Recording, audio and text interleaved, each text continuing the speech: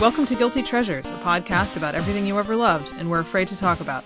I'm your host, Ann Kern. And I'm also your host, Emily Cardamus. So this week we have on my very dear friend. I paused because I wasn't sure what word to use. Nemesis would be a good one as well, I think. Jessie Bowser, to talk about Kingdom Hearts. I don't know where to go with that. Kingdom Hearts, I think, is infamous at this point, yes? Yeah, I think it's a fair bet that anyone listening to this show knows what Kingdom Hearts is, or at least has a vague idea, which I think is probably about the most you can expect from anyone. I also think that a lot of people have something in their lives that they have a relationship to that is very much like, I think, a lot of people's relationship to Kingdom Hearts, which is sort of this weird acceptance and, like, weird fondness for its absurdity, but also a weird aggravation with it, that you just keep subjecting yourself to. At least that's Jessie's experience with it, but I find something really endearing about that. It's like an old friend, where it's like, you get on each other's nerves all the time, you know exactly, like, what pisses them off, but also it's like, you're ride or die, you know? Yeah, love is often vaguely antagonistic,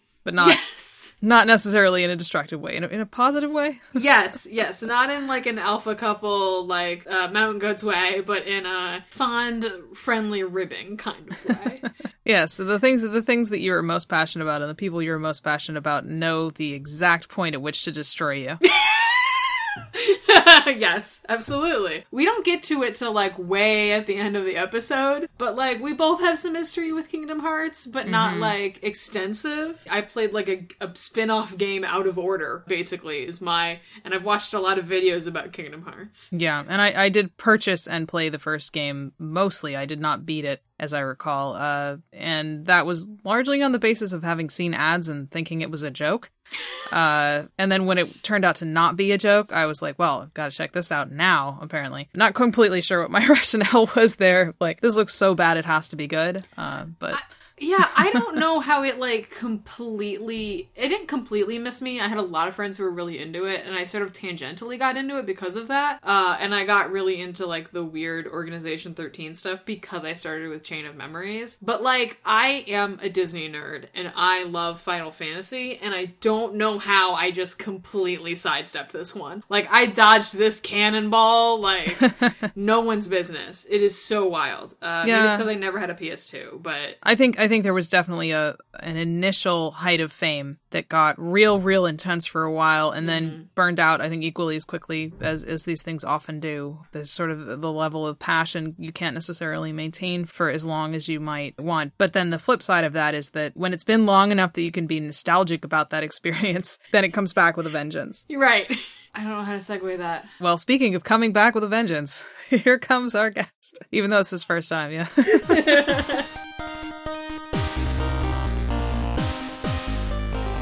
Well, Jessie, thank you so much for, like an angel from heaven, swooping down at the last minute to save us from certain demise, for coming on the podcast tonight. Well, you've come to me a few times, and it's always been the same issue of, I never knew what to talk about, and the ideas I always had were always a little too kind of vague or too broad of a concept. So I'm glad spur of the moment choice here. I guess the immediacy of it required you to pick a topic like now. So what we're going to have you do, if you can just introduce yourself, you could talk a little bit about what you do, and introduce the topic that you brought to talk about today. All right, I think I can manage that. I'm Jessie Bowser, and I like to throw myself into basically anything. I stream periodically on Twitch. I just play random games. I chat with friends, build computers. As far as my day-to-day life goes, I actually work for a bank and I fix ATMs and try to break their software, and they pay me for it. It's pretty fun. But as far as my topic goes, I'm just going to be talking about probably one of my most and least loved series of all time, which is Kingdom Hearts. Now, Jessie, I have to say that this topic choice of yours is pretty simple and clean. I was waiting for that shoe to drop basically all day since it was discussed what I'll be talking about today. And now I can leave? Yeah, you can go ahead and just leave you're now. fired it's fine. now. I'm sorry, Emily. I'm fired? Yeah, I mean, yeah. Only temporarily. Okay, I was gonna say someone has to edit this show. That's true. Yeah, that was the length of time that I thought about whether or not I wanted to learn editing.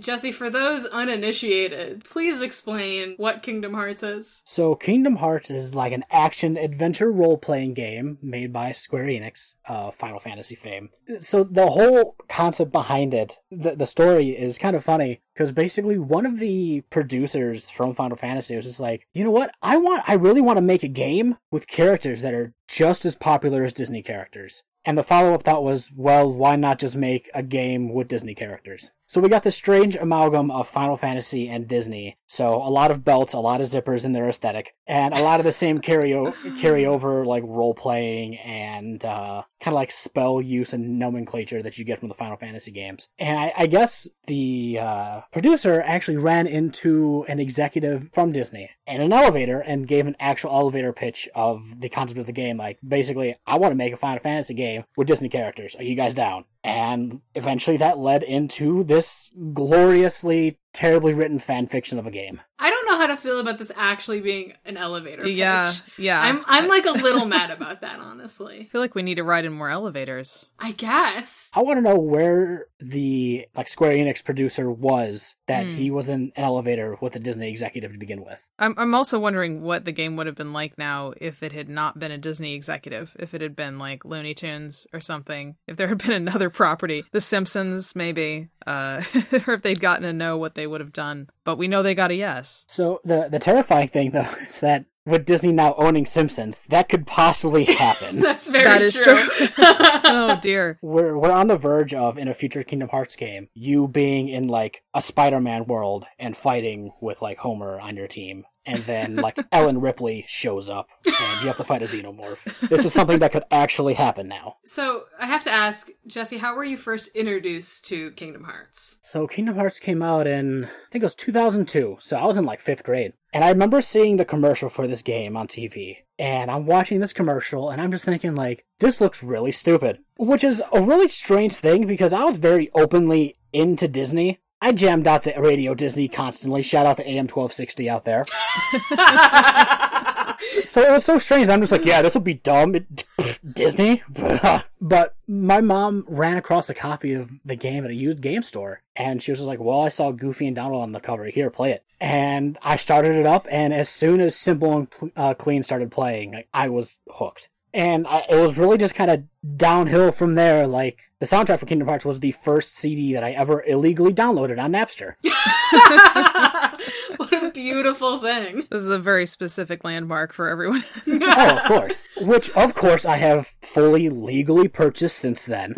Exactly, yes. It's been a literal battle since then with this series. And I feel like anyone who has been a fan of this series since the beginning can almost kind of relate with it if you've stuck around it with it so long. It's just been a very uphill battle from game to game for it to finally get to its very recent closure of, like, its most recent arc with, you know, Kingdom Hearts 3, the, I believe, 7th game in the series. The age-old question that the video game industry struggles with. How do you count to 3?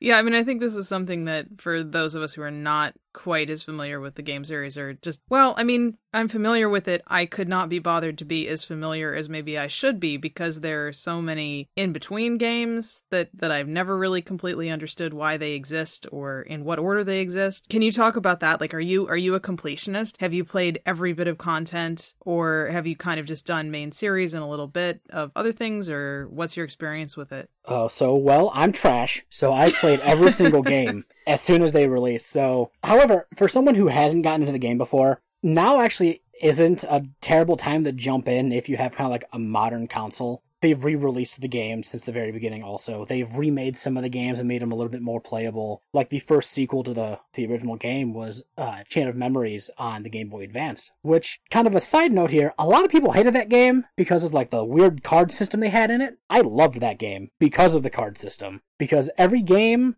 basically since then and up until that point, all one game before it, is basically tap X to win. And the card system actually forced you to kind of strategize a little bit more. I guess a lot of people just want to mindlessly tap X to win, which not that there's anything particularly wrong with that, but sometimes I want a bit more of a challenge. So yeah, I've played every single game that's come out and every single remake. The first one being like the remake they made of Chain of Memories on the PS2. Rebought that, replayed it, beat it, loved it. They recently on the PS3 did a re-release of like the first 3 games and the last 3 games titled, Kingdom Hearts HD 1.5 and then 2.5. And then even more recently, they re-released the re-releases on PS4.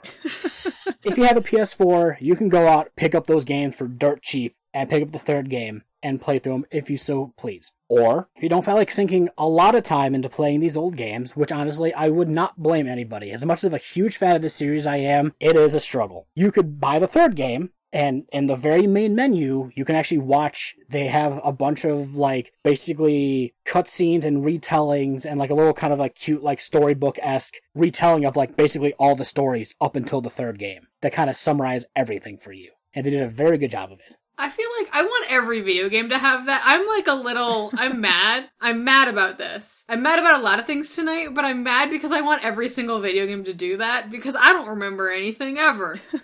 Tell me what happened last time. Gotta have it previously on. Yes. It does help too, because there was a lot of details in there that, it wasn't even so much stuff that, I didn't remember. It was, they actually, explained stuff that, hey, we were a little vague about certain things in some of these other games, so we're just gonna basically spell it out for you so you understand what's going on. See, the problem with Kingdom Hearts is that, I don't know what to ask about, because there's so much, the story's a big thing, the games themselves are a big thing. So, for you, when you approach Kingdom Hearts, you were talking about the different styles of gameplay that were in Chain of Memories and then in the other games. What is the main draw of these games to you? Is it the story? Is it the actual game? I feel at this point, so going into the third game, the main draw of continuing to play these games, from the very beginning, from the first game, it was basically oh, well, this is a strange amalgam of a game, and here, let's play it. The second game was, oh, well, this is actually kind of an interesting story. Let's see where it goes from. Fast forward to the most recent game, and it's really just, they have thrown so much convoluted crap at us throughout this entire series. How could they possibly wrap everything up? And they somehow managed it? Question mark. It was still a fun game. It was really cool just seeing how these games have evolved from the very beginning, including even the overall story arches of these characters. It's been a very interesting evolution of it. So I guess that's kind of the main draw for me playing from the beginning. What kind of kept me coming back? It was the absurdity of the story and just an actual love for these characters that I guess it can't be said for anything else. You get hooked on a series of movies or a series of TV shows. You just kind of get hooked into it. And even hokey dramas. It's just let's just see how much more absurd this could get. It's a little bit like the shoot, what's it called? Sunk cost fallacy? That's not right. But basically when you've invested so much time into something and you're well, I'm here for so long already. I might as well see how this finishes out. You've committed so much that even in the sort of ironic way you're really attached to it. This doesn't make any sense, but God damn it, I have to see how it ends. I like to think of it as Stockholm Syndrome, because it basically held me hostage for my entire life, and I just fell in love with it because of it. It's almost like the games are so complicated and weird that you assume that there has to be a deeper meaning. There has to be a reason for it to be that complicated, that it must actually be deeper than that. Although I think I know a lot of people who have cried because of these games, which seems like a wild thing to pitch when you're so there's this little boy with weird pants and also Goofy is there, and then some bad things happen to Goofy and you feel really bad about it. It's a wild thing to pitch to people. Are you an island of Kingdom Hearts fandom? Do you have a lot of friends who are as into it as you are, or any friends who are as into it as you are? I have a small handful of friends that I could probably just go off and chat about these games just forever. So we have kind of an ongoing Discord group with me and a couple of my friends. And when the third game came out, we actually made a separate channel completely just for that. For some people who didn't want to be spoiled about the game when it first came out, obviously, but also just so we can rant about it. When the third game dropped, I actually took that week off of work so I could stay home and play the game, which was wild. And I basically streamed every second of it because I'm just like, well, if I'm playing the game, let's throw it up online and maybe someone will stumble across it and maybe they'll get a laugh out of me struggling to play this game. It was fun kind of having these interactions with some of my friends who have kind of been along with the ride also, but like, you know, some of them, like, for whatever reason, like, they can't play the third game, so they kind of, like, I was basically just like, okay, they get to play through me and experience the game through me as I enjoy it also. It was kind of fun doing that for them. I'm not just playing this game for me, I'm playing it for them also. What a noble cause you've undertaken. So I guess kind of like to jump back a little bit and actually kind of talk about just how dedicated I was to playing these games and how kind of immediately it hooked me. So when the game first came out, I was in like 5th grade. Later on in the year, I actually got diagnosed and sent to the hospital with what is known as Pott's Puffy tumor. So things are going to get a little deep here, but everything's fine. So the name for Pott's Puffy tumor is a damn lie because it's not a tumor at all. It's actually a really bad sinus infection that basically gets stuck in your upper sinus cavities and doesn't properly drain. So the infection just kind of like festers and gets all gross and builds up, and it actually pushes against the frontal lobe of your brain, which causes like hallucinations and migraines and whatnot. And actually has a small chance of it could rupture, drain into your eyes, you could go blind, or it can go back into your brain and kill you. So I had to get like holes drilled into my sinuses, and they had to drain it manually. And at this point, you're probably thinking like, Jesse, what the hell does this have to do with Kingdom Hearts? Well, right before I went to the hospital, I had made it all the way to Hollow Bastion in the first Kingdom Hearts game, and anyone who has played these games before and is a fan basically knows exactly what this is probably leading up to. I got stuck against the fight with Maleficent in her dragon form, which was a terrible fight, stuck in it forever. I went to the hospital and couldn't play. Well, while I was in the hospital, they actually had a little rolly cart with a TV and a PS2. My mother, bless her heart, went home, got my copy of Kingdom Hearts and my PlayStation 2 memory card, and brought it up to the hospital so I could continue playing the game. From my hospital bed with a terrible infection fighting with this game. Which I did end up beating her too while I was still in the hospital. Only to then get stuck against the Dark Riku fight right after. Well, no. yes. Just like everyone else who fought Dark Riku at that moment, I got stressed out, I lost all hope, and I died. I'm a ghost now. Jesse, you've been a ghost for so long, and I never knew it.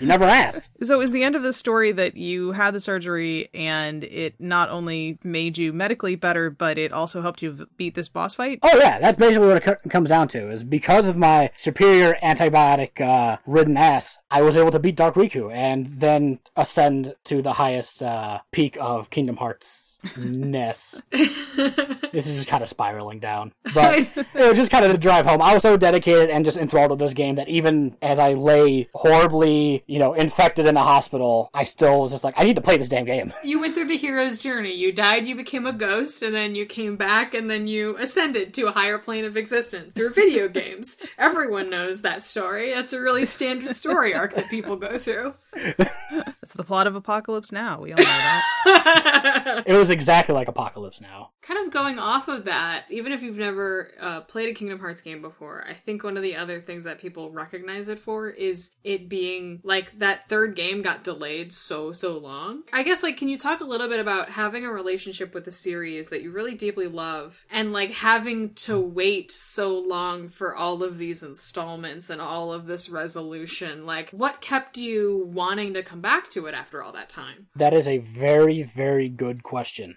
Mostly my absolute fury and rage for this series. Like I said, it was very much a Stockholm Syndrome situation. It's just like, every single time that the game got announced that it would be delayed, I would have like a small breakdown of just like, they can't do this to me. How dare they spite me specifically? They basically just like kind of like tied everyone's time by like, hey, here's a remake, and here's another remake. Here's a remake of those remakes. And, the most absurd names for these remakes. And then, what was it? The final small little nudge of, here, we're going to just throw you guys a bone before the third game comes out, which was like, I think it was Kingdom Hearts 2.8 Final Chapter Prologue. That is such a tease of a title. Like, it was terrible. And they also released like a small little like mobile game that you could play, which was called Kingdom Hearts Key, which was really nothing. And then you play the third game and find out like, oh, this game actually mattered. But I'm not going to bother to go back and play a mobile game. I'm just going to go to the Kingdom Hearts wiki and just read up what the hell I missed. So do you have a favorite one of these games? Like, I think especially if maybe you have a favorite that's outside of the the big three. I don't know what to call the inclusion of all of these kind of spin-offs and in-betweens and whatever the heck Dream Drop Distance is, which people keep explaining to me and I still don't understand. You can just call it a damn mess. That's what it is. I don't really have like an overall favorite, but I have favorites within them for different reasons. So I like Kingdom Hearts Chain of Memories because of the card system. It was a little bit more challenging in that way. It was just a different style of gameplay from the rest of them. I love Birth by Sleep being like the prequel to the whole series because I really love the characters within that game. And I love, at the time, it was a very seemingly simple build-up to the rest of the series. Looking back at it now, it just made things worse. It was throwing gasoline onto a fire. And then I think the best overall game was probably Kingdom Hearts 2. I feel that was probably the best mix of just gameplay and challenge, and it was a simple enough ending that had they just not alluded to basically anything else after Kingdom Hearts 2, they probably could have ended it there and had things be like mostly normal. So Kingdom Hearts 2 is probably the best. Like, if you're gonna, like, sit down and just be like, I don't really care about the story, I really just want to play a game just to play a game and experience some form of Kingdom Hearts, probably just play Kingdom Hearts 2. It was probably the overall best out of, like, all of them. So yeah, that's probably, like, my favorite, if I had to quantify kind of in its entirety, would probably be Kingdom Hearts 2. Especially kind of going off of the remakes of the remakes of the remakes. There were small remakes of the first and second game, which were called the Final Mix versions, before they eventually got remade. And in the Final Mix version of Kingdom Hearts 2, they added in, they're called like data battles, where you could go in and fight all of the Organization 13 members in like super, like mega souped up, more difficult versions of them, which were just like a little like, oh, well, if you beat these, you could basically just brag about it. And I remember walking in there, because I had beaten basically every game up until that point, and beaten everybody in that game up until the point. And I was like, okay, I'm going to jump in there and do some of these data battles. And I jump into the first one. I chose like my favorite member of the organization, which is Larxene, because she's insane. And the battle starts, and she runs at me, and I immediately die. And at that point, I set the controller down, and I walked away for a little bit. Because I knew I was in for some fun, and I wasn't quite mentally prepared for it yet. Sure. Now, I will say, if you have kind of experienced the game from the very beginning, they drop a lot of really just crazy stuff within the third game. I don't want to try, like, the third game's been out for a year now, so I probably wouldn't feel too bad if I dropped a bunch of spoilers, but I'm going to try to avoid it at any cost here for the people who actually care to go out and play and haven't played yet. So, just one little small thing that I really like that they dropped into the game, and wouldn't make sense to anybody else unless you've kind of experienced Final Fantasy as a whole, not just Kingdom Hearts. Donald Duck is the strongest character in all of Square Enix history. And they prove it in Kingdom Hearts 3. Donald Duck is God. Well, here's the thing about that. Oh my god. Yeah. I was kidding. So, within Final Fantasy, there are different stages of spells. So there's Flare, there's Mega Flare. You know, you'll end up with like Stop, Stopra, Stopaga, Stopza, different levels within that. And each one's progressively stronger from the last. So within the different Final Fantasy games, you've run into like the spell Flare, you get Mega Flare, and then one of the bosses, Bahamut, within like one of the more recent Final Fantasy games, he uses Terra Flare, which the nomenclature there, Terra Flare at that point had been the strongest level spell that has been casted within any of the Square Enix games at that point. In Kingdom Hearts 3, Donald Duck casts Zeta Flare. Which is some, like, going by the nomenclature, is like billions of times stronger than Terra Flare. Yeah. And it is one of the most unreal moments of my entire life. Seeing Donald cast this spell that he apparently must have known all along, saved for this moment. Fucker can't heal me when I need him, but here he goes, casting Zeta Flare like a freaking god. This does lead into a question I was going to ask you, which is, granted, a little loaded. Jesse, how do you feel about one Donald Duck? I'm increasingly more frustrated with him knowing that he's a god fully capable of decimating things, but can't heal me when he needs to. I now have a lot of questions about whether or not he knows that he's a god. Like, did he know that he could cast this spell the whole time? Was it, like, locked inside of him or something? Because there's some weird stuff in the Kingdom Hearts games. It's definitely one of those plots where the more people explain it to me, the less I understand it. So, I mean, I do wonder if he has some kind of incredibly complicated secret backstory that has yet to be unlocked. That'll be the next spin-off game. Yeah, I feel like we've gone this entire conversation and not really touched a whole lot on the story of Kingdom Hearts. I don't know if you want to try to summarize it. Yeah, I was afraid to ask. Yeah, you don't have to if you don't want to, but like, how would you explain it to your 80-year-old grandmother? Might be about the level of what we're looking for. Oh, that's terrible. So, shit. Okay, maybe your 50-year-old cool uncle is a safer bet.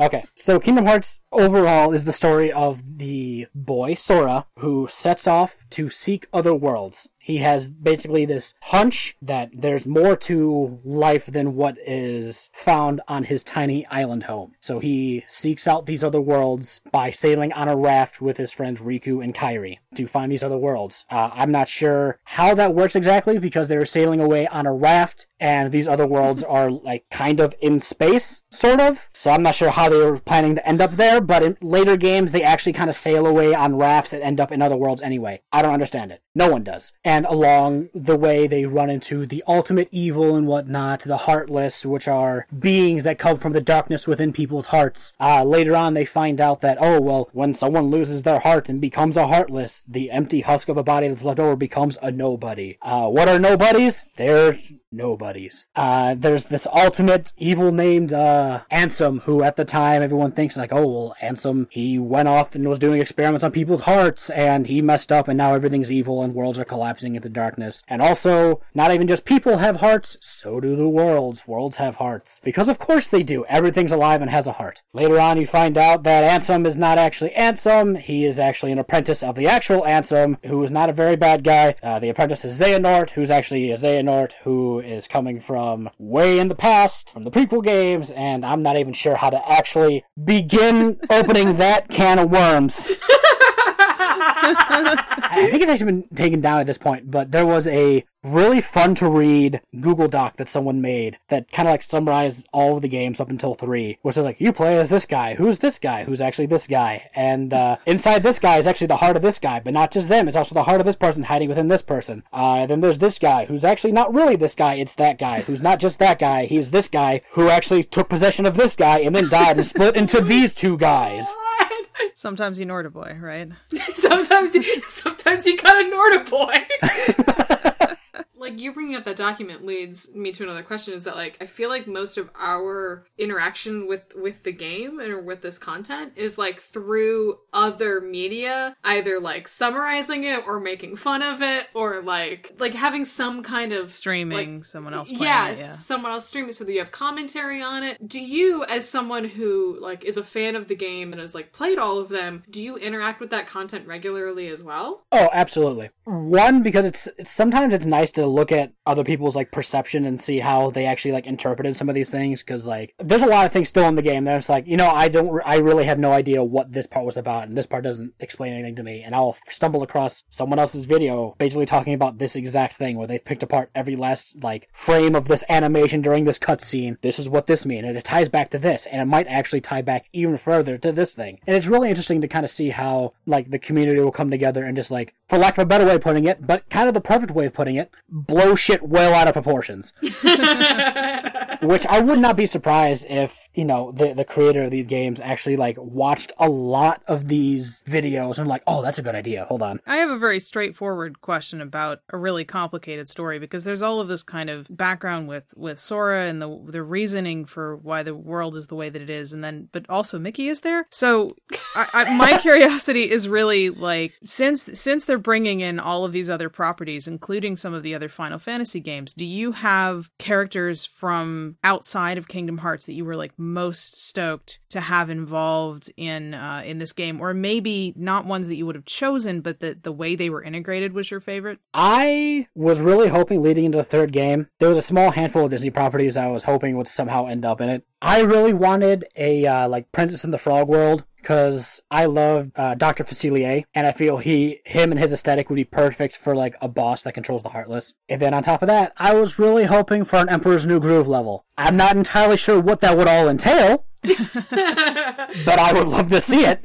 I want to fight as Lama Sora. I guess kind of beyond that. It's really weird because like they built a lot of things around like these Final Fantasy properties, and then in the third game, they didn't actually utilize a lot of them. You interact with a lot of these like Final Fantasy characters, and then they basically completely dropped in the third game. They had built up a lot of stuff going on between like Cloud and Sephiroth, because there's always stuff going on between Cloud and Sephiroth. Slight tangent really quick. It's really weird because in the first game, Sephiroth's actually voiced by Lance Bass from NSYNC, and then isn't voiced by him again. Yeah, he wasn't the only voice cast that changed, right? Weren't there some other, like Mandy Moore was in the first one? Yeah, and then I think they recast her role as well. Yeah, it was just really strange. I'm not sure if it's a matter of, like, people just didn't want to come back to it, or who wouldn't want to come back to this game? Lance Bass, where you at? But yeah, they built up a lot of stuff around, like, Cloud and Sephiroth in, like, the first and second game. And they even, in Birth by Sleep, they added in Zack from, the Final Fantasy VII prequel, whose name escapes me at this moment. And then in the third game, nothing. Like, they alluded to something happening between the two of them. You beat the hell out of Sephiroth in the second game, Cloud comes in, and they fight for 30 seconds, and then a light flashes, and they're gone. And that's it. We don't know what the hell happened to them after that. They went on a date. They probably did. A romantic dinner night. Cloud went off to be in the Smash Brothers. That's just... Maybe there's going to be some other spin-off game that's just like The Odd Couple, but it's Cloud and Sephiroth. I would play that. I don't know what the game mechanic would be, but I would definitely play that. I need to give Square Enix more money, so that's... Kind of spinning off that question, though, like, how familiar were you with, like, all of the Disney properties and all of the Final Fantasy characters when you came into these games? Like, were there characters that you were like, who is this person? Or, like, your only recognition of them was from Kingdom Hearts, and then, like, afterwards you're like, oh shit, they're from Final Fantasy VIII or whatever, like...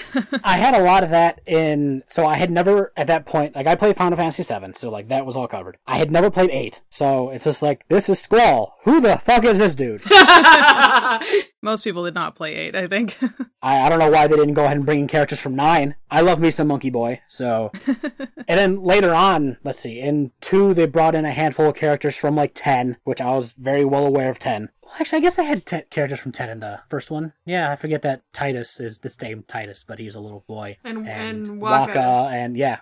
Actually, half the characters in the first game, in the beginning of the first game, are from Final Fantasy X, but they're like... Waka's the only one who kind of comes close to really being, like, still Waka. So yeah, ignore that whole first part about 10 not appearing until later on. You get a handful of characters from 10-2, which is actually the game that I played 10-2 a lot more than 10, because once again, 10-2 opened up with a musical number, and that hooked me. So apparently that's my bar, is that if I start the game and it starts with a musical number, I'm hooked. And then Kingdom Hearts 2 also had a handful of Final Fantasy characters from, like, I'm still not sure what Final Fantasy game they're from. The whole, like, Twilight Town, like, people who you fight in, like, the Rumble matches. Oh, shit, yeah. I was gonna say, the guy with the really crazy hair, but, like, that narrows it down at all. Aren't a lot of them from 9? Because Vivi's there. Yeah, Vivi is in it, yeah. I forgot Vivi was in the game. Oh, these games. I need to backtrack and apparently replay 2. Again. You blocked it all out. Because 3 has shoved so much out of my brain at this point. That's really interesting, though, that, I mean, like, you're basically dealing with a bunch of games that have weirdly collected a lot of their pedigree from a ton of other properties. Like, there are some, obviously, like, Sora and Riku and Kairi and, like, Organization 13. Like, you have, like, a good handful of, like, Final Fantasy-ass main characters, but, like, you're basically plopping them into, like, and here's all this other stuff that we've made already. Like, that has been in existence already. There's not a question tailing off of this. I'm just, like, thinking about how, like, weird it is to be, like, it's so derivative. I think I'm more marveling that this got made. The more I think about it, the more I'm like, wow, they really licensed all this stuff, huh? I'm still almost kind of surprised how much Disney, like, gave them for the first game to use. You think they would have been, like, a little more conservative, especially, like, that elevator pitch must have been really good for them to be like, here's a bunch of properties, do it. Well, for them to be like, here's Mickey Mouse, go for it. Yeah! I definitely had some moments playing the first game where I was like, did they show this to Disney executives and, in some room, and they were like, yeah, seems good, yeah, I like it. I mean, because it's so, the aesthetic of it, in spite of having these very famous Western characters, it's so Squeenix. Like, it's very, it's a very specific thing, and it always surprised me, and I always wondered, like, how the board meetings went down where they talked about this, where they're like, okay, well, so Mickey's going to wear this hood. I always wondered how they had those kinds of conversations and how they managed to convince people that this was a good idea. Because it's basically like the world's wildest fan fiction. Yeah, that's basically the best way to explain this, is that it's really just like someone was just a really big fan of like Disney and they were just looking for an excuse to use them somehow. And it really did just spiral into a really terribly written fan fiction. And it's very much like a B-movie style video game with like major budget video games tied into it. It's such an outlandish thing. And I really feel like the only thing that Disney might have been conservative about in the very beginning was just like, can we use Mickey? Yes, but for like 10 seconds. Right, yeah. I just want to bring this up for like posterity. But like, can we talk about the fact that Mickey just loses his shirt at one point? Yes, please, let's talk about this. Like he just doesn't have a shirt on at one point.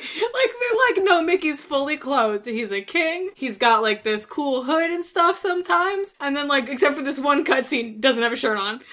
Like, why? I feel like a Disney executive specifically requested that. You can use Mickey for this scene, but you must remove his shirt. I had an actual question tailing off of that. Oh, no, I remember it now. Tailing off of the shirtless Mickey? Not tailing off of the shirtless Mickey, tailing off of the other point, which was like, you mentioned how this video game kind of feels like a B movie. In a lot of ways. In the like bad, not in the Jerry Seinfeld B movie way. In the like sci-fi B movie way. I'm so sorry. God damn it.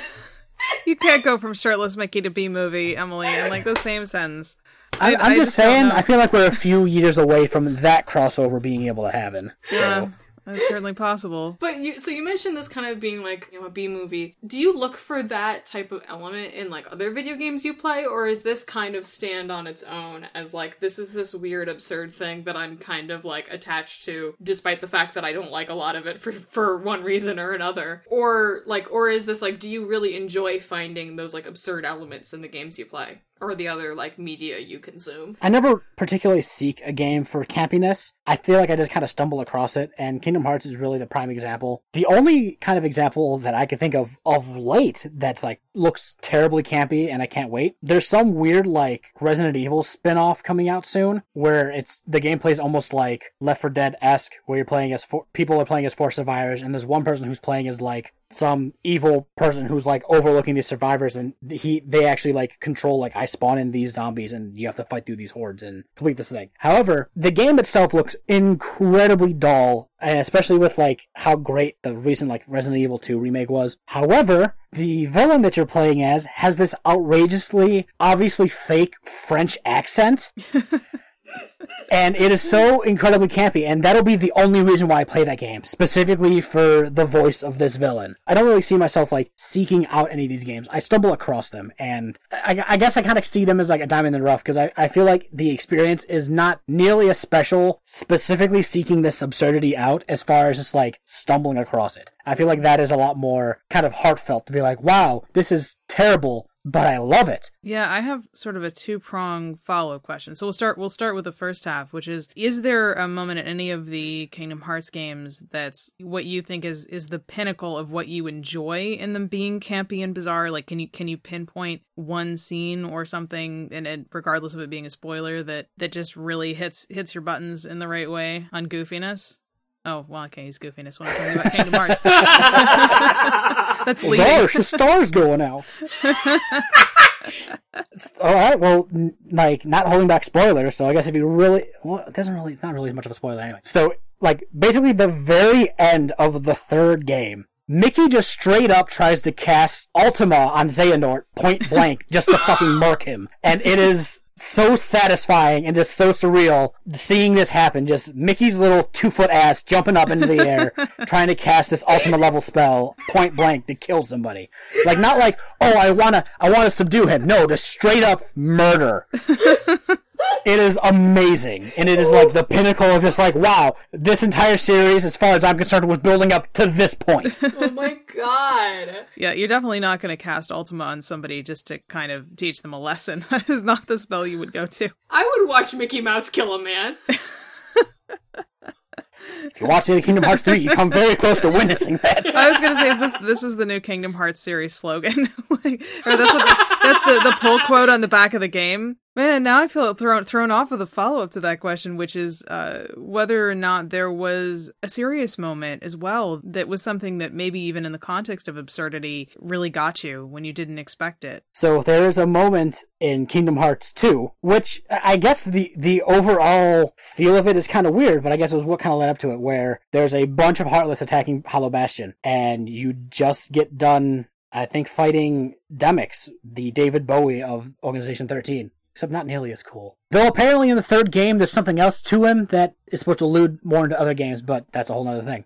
Just to kind of summarize the whole thing, Goofy gets hit in the head by a massive fucking rock, and they play it off like he just fucking died!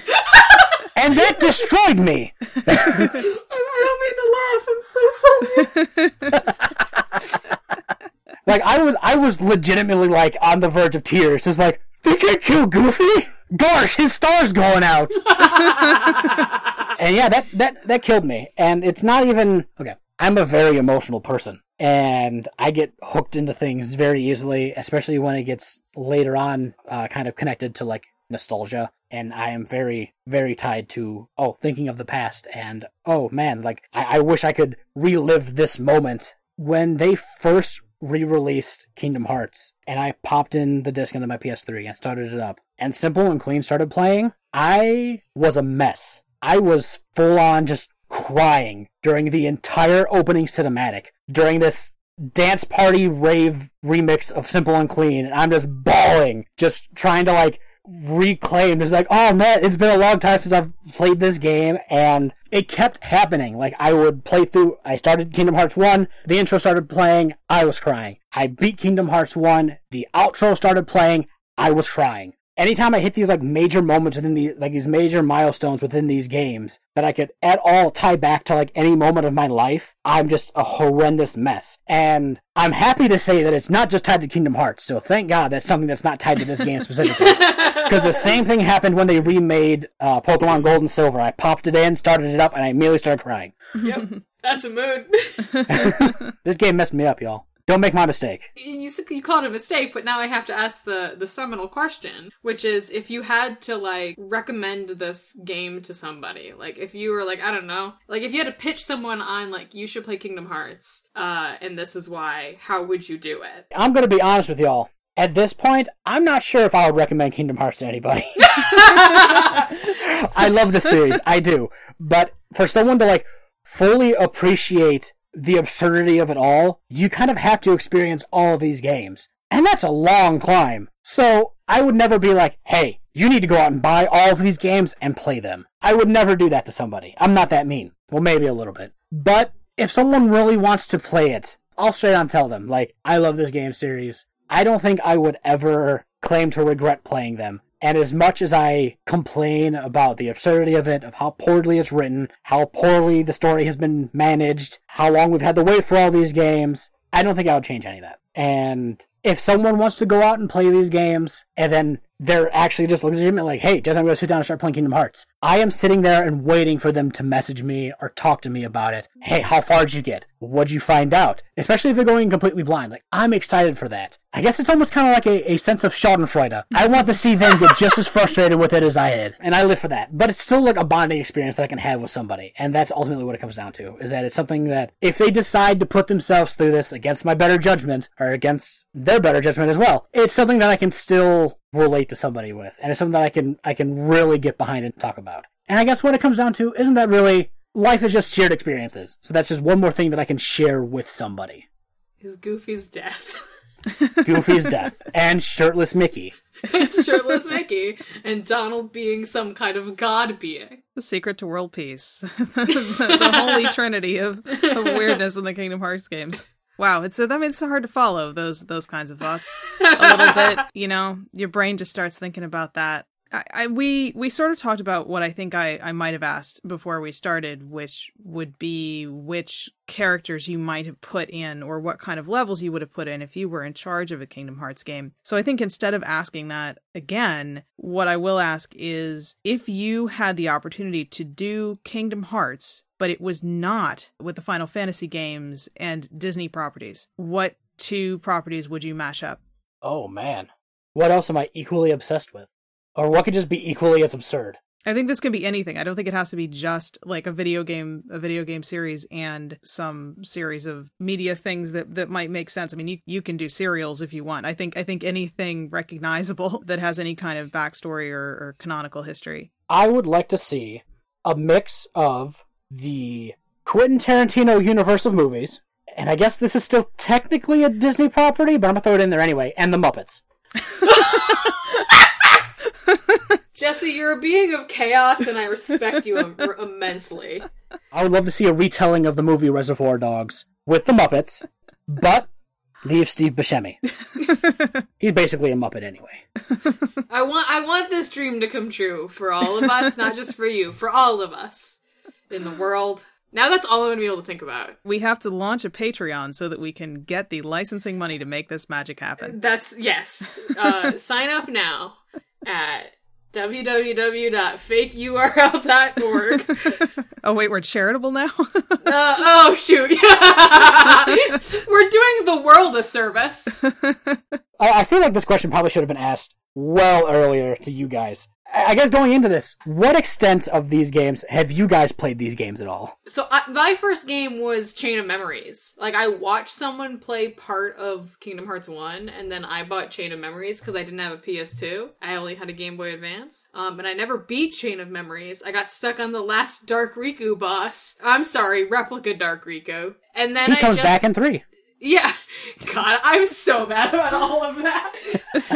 But yeah, that's like my extent of like playing the games. Yeah, I played most of the first game, and then I had some friends who I was quite close with who then decided friendship ended with me. Our new friend is Kingdom Hearts. And I was kind of put off of the game series, honestly, for quite a long time, like since pretty much the first game came out, just because, I don't know, it was like a sort of a weirdly traumatic experience having friends sort of become more interested in this obscure story that you absolutely could not understand, and like how to source giant zippers than kind of interacting with you as a person. And it was one of those things where as an adult, I might have felt differently about it, but we sort of lost touch, and it kind of gave me strange feelings about Kingdom Hearts. But I have since watched a friend of mine streaming play through the first and most of the second game. So, and he's sort of set me on the path back to being able to understand why people love them and why people enjoy them. Although he also very much has a love-hate is maybe not quite completely accurate, but something along the lines of a love-hate relationship with the game series, which I have found to be weirdly therapeutic, that he's passionate about it, but he also thinks it's terrible and it drives him crazy. So yeah, that's kind of what I was coming into it with. I wish I could say I'm surprised to hear that Kingdom Hearts was out there destroying friendships, but I'm really not. I mean, they wanted me to be in their totally accurate group of all of the Organization 13 characters with special ordered zippers from China, and everyone had to use the exact same fabric. And then they were going to go to Disney World, as I recall, like for Halloween, and take pictures. And then they decided that I did not quite meet the completely accurate physical requirements of being an Organization 13 member. And wow. That was sort of the end of it. Yeah. I mean, they were coming into it with their own baggage, and it got very tied up in my feelings of Kingdom Hearts. And I should not have generalized it to the game series as a whole, and I do not anymore. So I got there, but yeah, there were some people who definitely went into a deep place with Kingdom Hearts. Yeah, I mean, I dove pretty headfirst into this, but actually I can't. I didn't let it consume me that much. I did have, and I mean, I suppose I still have it somewhere, a homemade Organization 13 cloak. I have many posters, many figures. I have several Keyblades, surprising absolutely nobody. Because I had to be that guy at the anime convention walking around with the Keyblade that he just bought at the dealer's booth. That was very important for quite a long time. I always felt good about that, honestly, because people look so happy with their Keyblades. It was almost kind of surreal, because this year, like Halloween USA or whatever, like Spirit Halloween, they had a bunch of Kingdom Hearts stuff at the store. They had full-on Keyblades, and they were cool, They were made of like this really weird, like hard plastic, though, that had like really sharp edges and they were not very comfortable to hold. Otherwise, I probably would have bought all of them. But it's weird how you didn't see this a couple years ago, which as long as the game has been around, you didn't see stuff like that, especially not in Spirit Halloween. It's broken into like very, I guess, mainstream, really. Yeah, it really is like this. It's the staying power of Final Fantasy, Disney, and convoluted bullshit. It's the zippers and belts that bind us. Well, Jesse, thank you so much for coming on to share this with us. This was a delight. I appreciate being brought on here. I saw this less as, helping a friend and more of just me venting my frustrations. Well, thank you for sharing it. Yeah. The frustrations, and we'll take both. Yeah, thank you very much for having me on. This has been a blast. Of course. Where can people find you on the internet? Where do you stream?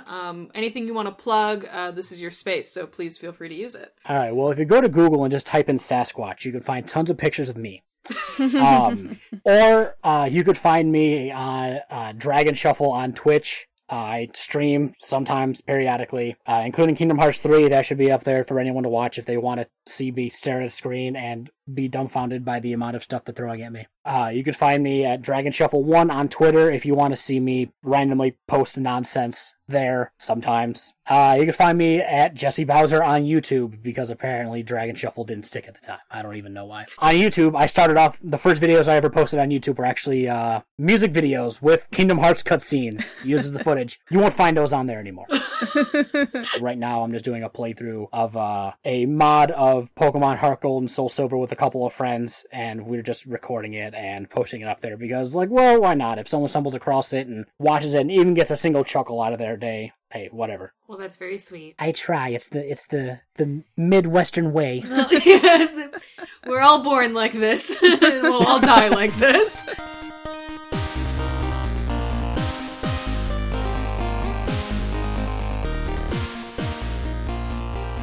Thanks for listening to Guilty Treasures. You can follow us on Twitter at TreasuresCast. If you have questions or comments, you can hit us up there, or at our email, guiltytreasurescast@gmail.com, and be sure to keep it simple and clean. God damn it. I'm so mad at you. If you have a moment, please rate and review us on Apple Podcasts, and if you like the show, tell a friend. Or spread the good word of our new magic overlord, Donald Duck. Until next time, let the dragon in your heart be happy. God damn it. I can't believe you did that. I'm so happy, but I'm so mad.